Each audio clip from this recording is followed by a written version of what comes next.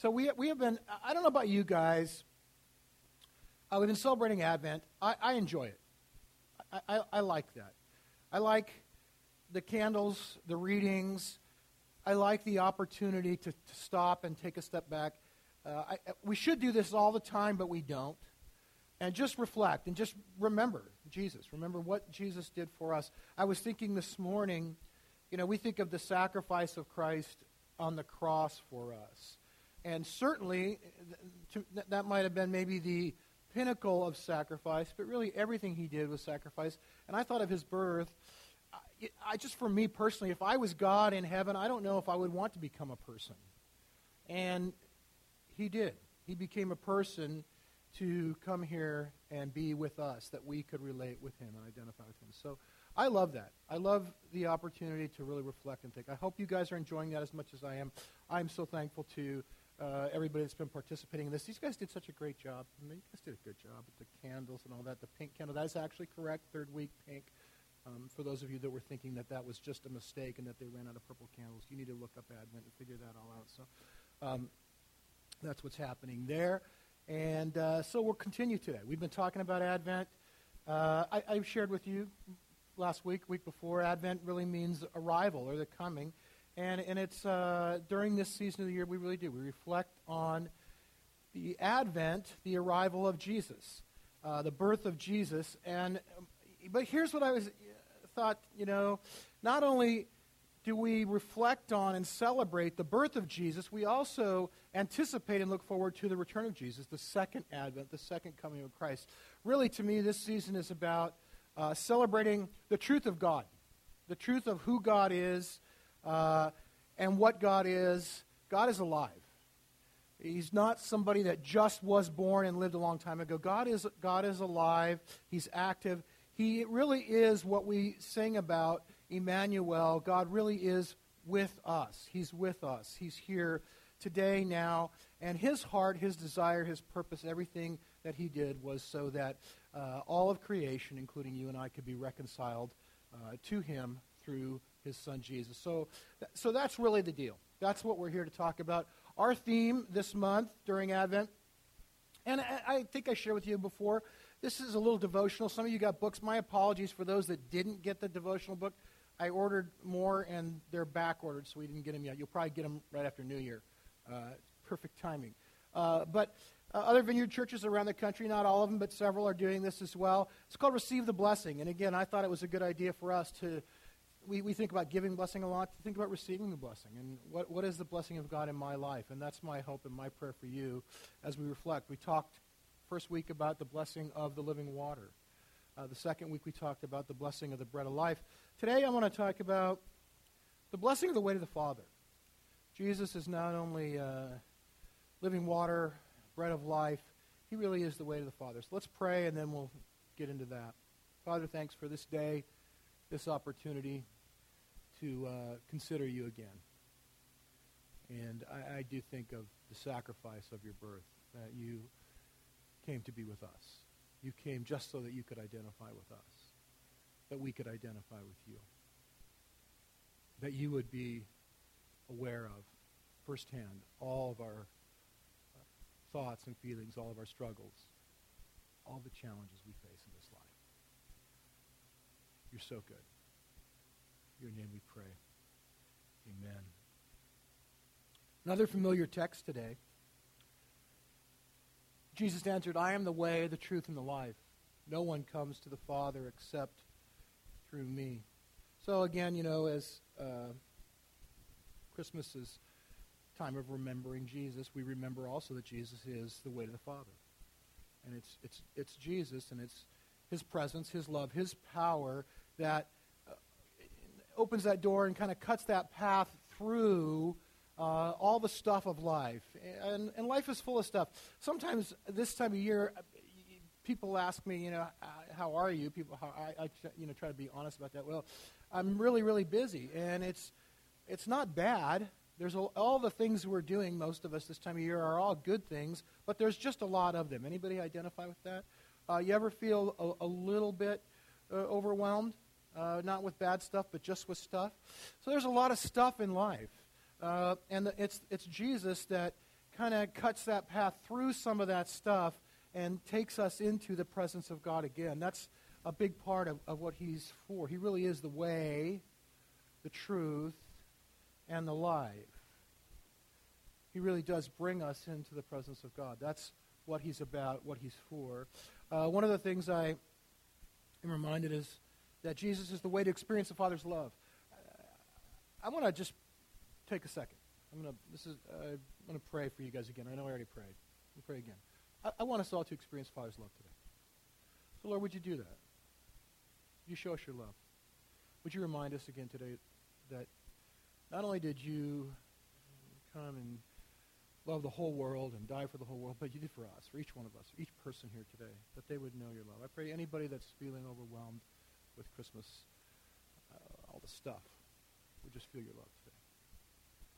In a real way, a tangible way. We would know your love. Empty hearts, Lord. Weary hearts. Let them feel your love this morning. Amen. I'll tell you a story. It's an old story, but I thought it fit. Some of you are maybe familiar with the name John Newton. Newton was a guy who had a profound experience of God's love. For those of you who don't know, he was a person who lived a life of really hardship and pain. And many times in life when someone experiences pain and hardship, our reaction to that is not necessarily the right reaction. Sometimes when we go through pain and hardship in life, we react with anger.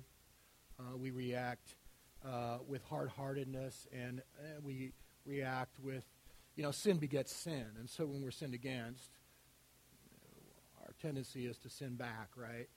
And that was really Newton's story. Newton was born in England, 1700, 1725. His mother died of tuberculosis when he was 7 years old.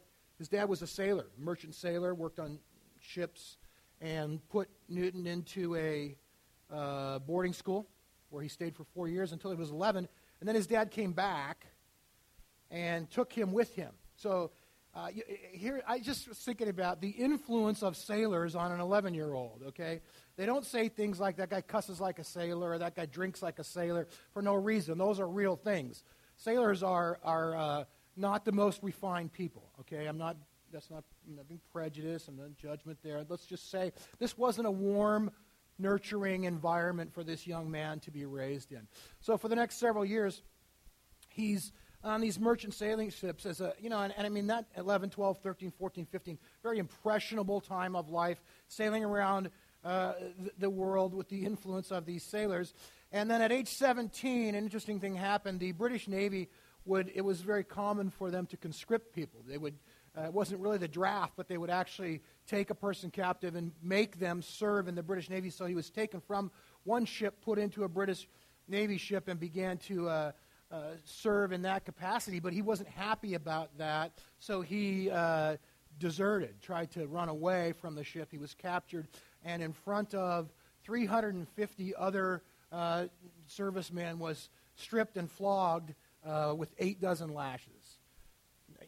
96 times whipped with a whip, naked, in front of 350 people. That'll harden your heart a little bit. He was transferred to another ship that was a slave ship. They were bringing a cargo of human beings from West Africa into Great Britain, and Newton had a falling out. He was an angry guy. He had a falling out with the captain of that ship, so the captain on their next trip to West Africa left him there. Just left him in Africa in the care of a slave trader who basically made him an indentured servant. He was a slave serving the slave trader to capture other slaves. He was forced into that job. Did that for 5 years. And finally, his father was worried about him. He's lost. Sent the guy to find him. The guy found him and got him on a ship and was taking him back to England. Finally, a break. Something good happened in this man's life for once. Except on the way back, they were headed back to England. And off the coast of Ireland on March 10th, 1748, their ship encountered a storm and hit a rock and started taking on water, and the ship was sinking. John Newton thought he was going to die. And he remembered as a very young child his mother praying. And so he did the only thing that he could think to do, and he called out to God and asked God to save him. And as he was praying and calling out to God and asking God to save him, the ship pitched, the cargo in the hold shifted and plugged the hole that had taken and just drifted. They couldn't really steer it. It drifted in to shore, and he was in fact saved. When he got back to England, he went to a church, Anglican church. He knelt down and he prayed and he invited Jesus into his heart and into his life and gave his life to him. And he said, from that, his biography says, from that day forward, he never drank, never gambled, never cussed again. He did continue to sail for a few more years, but as he was continuing sailing, he began to read the Bible and he began to read other Christian literature, and he applied to become an Anglican priest. So John Newton, the slave trader, became an Anglican priest. He later became an abolitionist and spoke out against slavery, tried to stop slavery. And then the way that most of us would have known about him, if we knew about him, is he also began to write hymns. And he wrote this: Amazing grace, how sweet the sound that saved a wretch like me. Once was lost, but now I'm found, was blind, but now I see. 'Twas grace that taught my heart to fear, and grace my fears relieved. How precious did that grace appear the hour I first believed. Through many dangers, toils, and snares we have already come. 'Twas grace that brought us safe thus far, and grace will lead us home.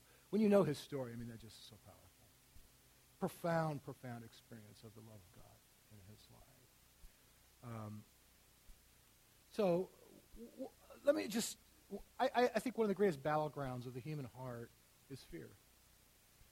The enemy uses fear in our lives to distract us from God's presence and God's work in us. And so Jesus is not only the way to experience the Father's love, but he's also the way to a fearless heart.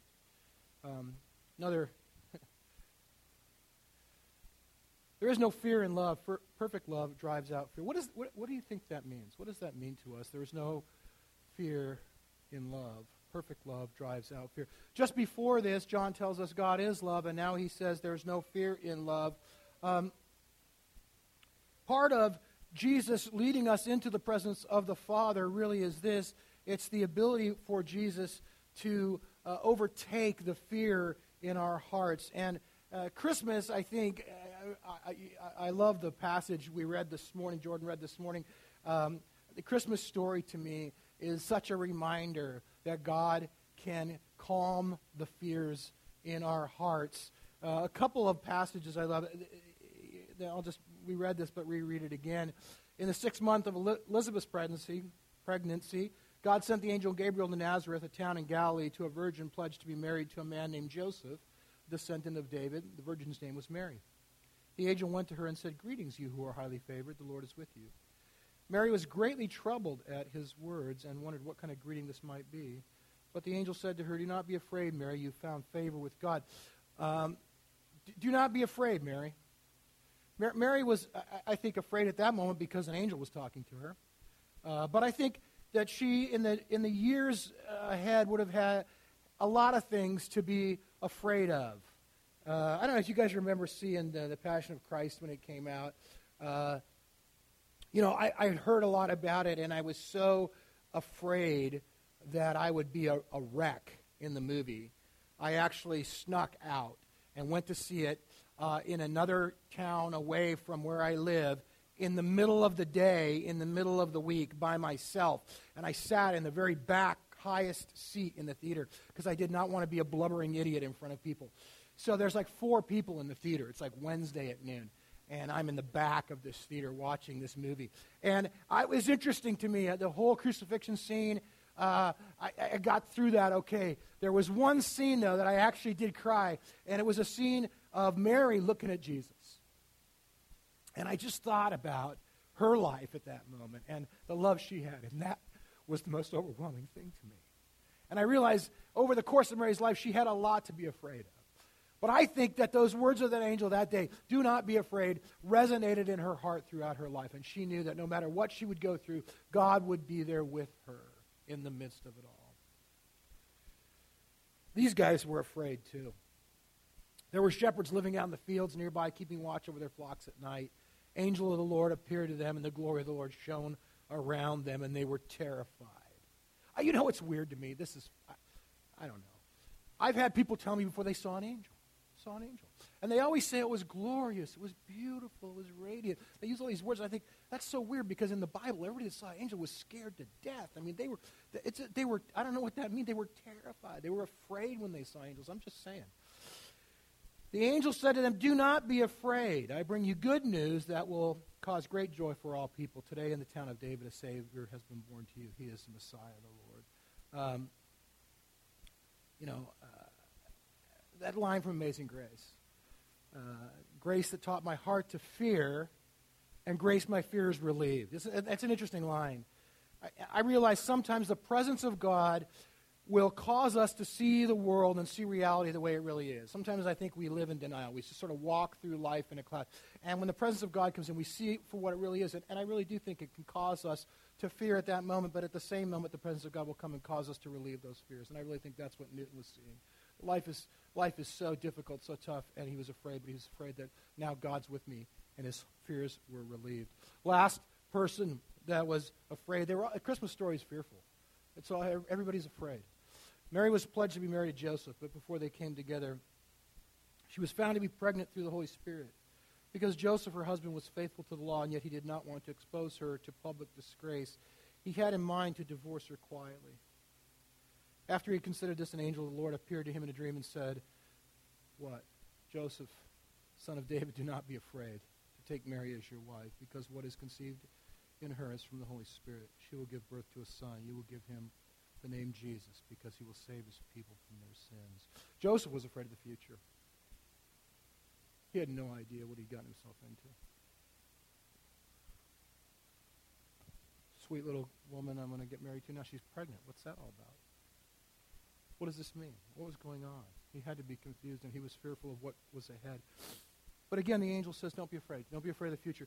And I really think that God comes to calm the fears of our heart, not only now, but in the future, and ultimately through eternity. He'll be with us.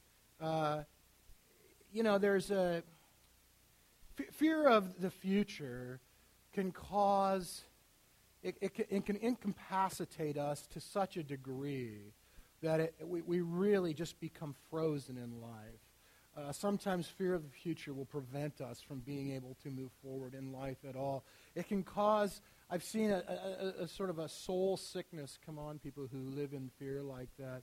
And what really happens at that point is that the enemy robs us of our destiny. And so I think the last thing that Jesus does as the way, the truth, and the life is show us the way to a destined life. Do you know that every one of us has a destiny in Christ? Did you know that? You don't hear it so much anymore. It's kind of an old saying, but you used to hear that so-and-so is destined to do great things. Anybody hear that before? Old people probably. Go old people. Let's say so-and-so, that person is destined for greatness. They're destined to do great things. And usually that means that they have a certain gift, a certain skill, a certain talent, something about them that sort of emanates that natural greatness. But here's the thing. In Christ, we are all destined for great things. In Jesus, we are all destined for great things. And not because we have a certain talent or a certain skill or a certain ability, not because we're smarter or really, really good looking. We're destined for great things because God's grace is upon our lives. And he fills us with his presence and walks with us through life. And the undeserved favor of God, the blessing of God, will cause great things to come forth in our lives. It's really true. You think about this English kid whose mother died and who was raised by sailors, and he wrote the most popular hymn ever written in the history of the world. You think about Mary, an unwed teenage mother who gave birth to the Son of God and has been honored and remembered ever since then, thousands of years because of that. So what is the destiny that God has for you? And what is it that might be preventing you from walking out that destiny today? And when I say great things, I think sometimes we have a limited view of what great things might be. I think there's all sorts of great things out there that God has for us that You may not become famous. You may not be a household name, but God has something great. Sometimes I think we touch the life of one person, and it's a great thing, and it makes all the difference in the world to that person. And maybe nobody else ever knows. Some of those things happen in secret. But I'll tell you what, God knows. God knows, and that person knows. And it's great things. God has a destiny for each and every one of us in him. Why don't we stand, and I want to close in prayer today. If I could get somebody, Cindy, maybe.